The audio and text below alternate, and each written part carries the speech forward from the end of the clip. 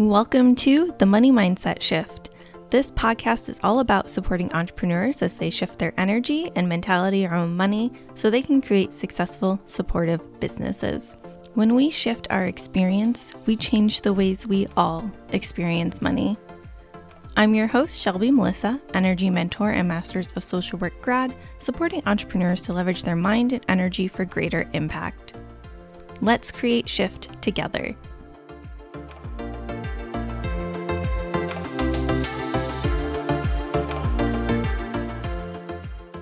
Welcome back to the Money Mindset Shift podcast with episode 50. In the last episode, I promised that we would get into mindset with purchases, and that is exactly the topic of this episode, cultivating spending confidence. Before we get into the episode though, I do want to celebrate that the Limitless Money Mindset Journal has officially turned 2 years old. Woo! I'm so proud of this journal and so happy for everyone who has used it over the past 2 years. While Amazon is the one in control of sales in terms of price reductions with like the little slash through them, I have control over the actual price. So in celebration of the journal's birthday, you can save $5 and get it on Amazon for $9.99. Usually it's $14.99. The link to go get it is a.co/d/FXTBESW. It's that weird shortening that Amazon does with their links, but it is also in the episode description. So please feel free to go click it, tap it, go there. And with the little celebration out of the way, let's get into today's episode. Again, over the last 2 episodes, we've discussed 2 different ways that overspending and impulse purchases can show up in our lives. In episode 48, it was microtransactions in mobile games. And in episode 49, we went shopping together and explored how this happens at a physical retail location. And if you go back to episode 8, we've touched on 3 reprograms for cultivating more comfortability with spending already. But I want to add an additional layer to this conversation, because episode 8 focused more on the anxiety that occurs when making a purchase and different thoughts or beliefs that could support more comfortability specifically. Now, confidence and comfort are sort of 2 different things, but there are 2 very important things at the core of both. And I want to touch on that today.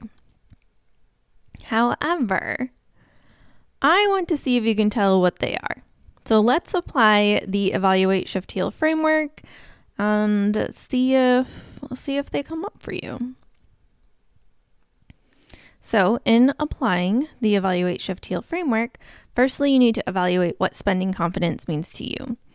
What does it look like to spend with confidence? What does it feel like? If you were to spend with confidence, how would you be spending your money?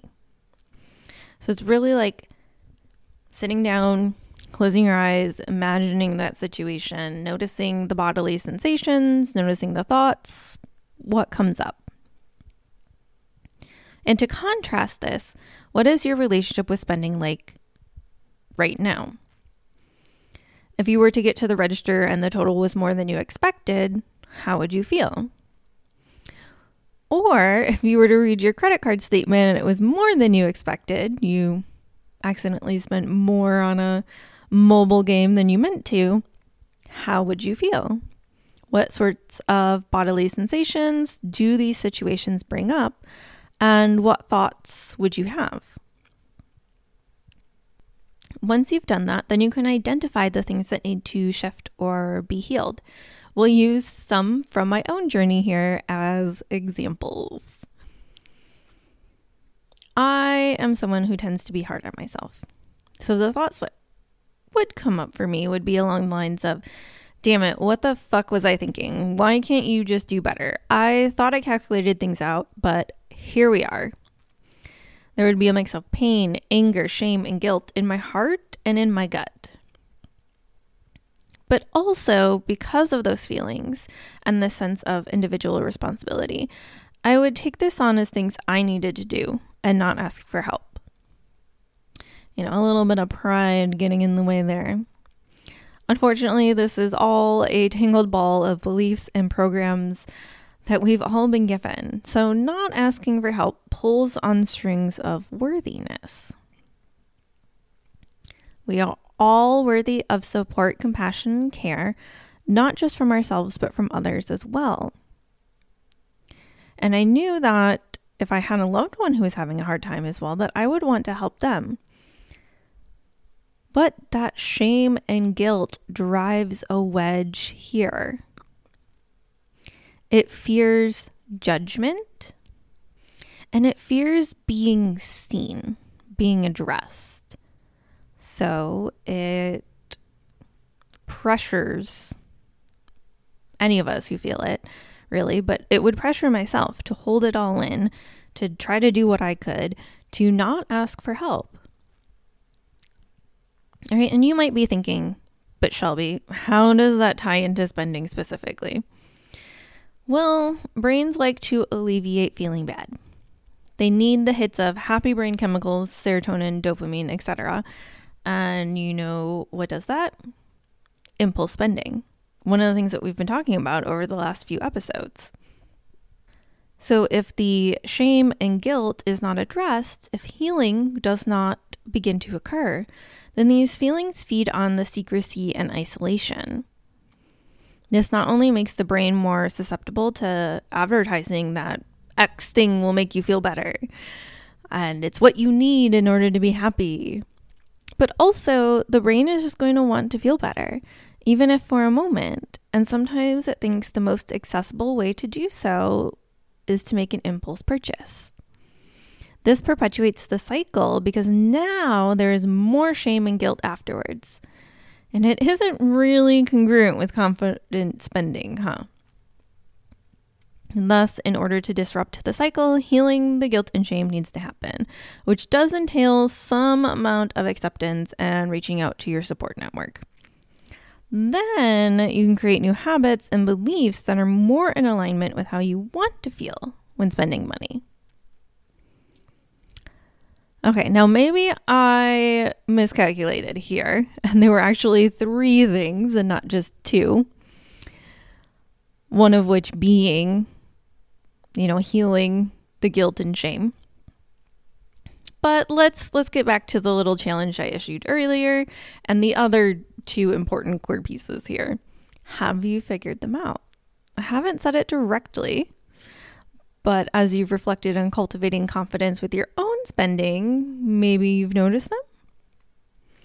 They are intimacy with your money and self-trust. When you know your money situation, you are better equipped to make empowered decisions. If you think back to the episode regarding the mobile game and microtransactions, I was not being intimate with my money, and especially not with my spending. I thought I wasn't spending that much, but it easily added up to an amount I wouldn't have been comfortable with spending had I spent it all at once. You also need to be able to trust yourself. You're human, and yes, you will make mistakes, but can you trust yourself to figure out the situation once it gets to that point? And can you trust yourself to ask for support should you need it?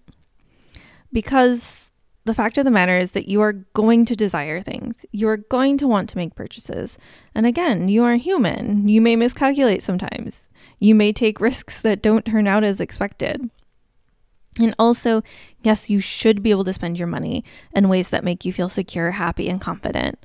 I know the systems that we live in don't always allow for that, as highlighted in episode 8. But what the Evaluate, Shift, Heal framework does is help you to create opportunities, given your financial reality, that support you feeling more empowered and confident regarding your money. And it is a tool that you can use over and over again to help yourself with that self-trust as well. Because once it's more than just a something you use sometimes sort of thing, once it's more committed to your behavior, to like your memory, to that like sort of muscle memory reaction, you can trust yourself to evaluate, shift, and heal through the situations so that you can cultivate spending confidence, for example. You can address what happened when you went to the store. You can reflect on how you were feeling. You can reflect on what was going on in that situation. And you can create not just more aligned thoughts, but you can also shift your behaviors to support spending confidently or however else you want to feel about spending. Now, specifically, the healing work itself does continue to get deeper, because it always does. And in the next episode, I interview Quinn Downey regarding her thoughts and experiences with money mindset and healing. Make sure you're subscribed to the podcast so you don't miss it. It is a good one, especially because healing is sometimes a bit more difficult than just shifting our beliefs. Sometimes those wounds go deeper, and sometimes they go way back to when we were little and things that we maybe didn't realize that these wounds came from. So definitely make sure you're subscribed to the podcast so you don't miss this next episode with Quinn Downey and her rose method of healing.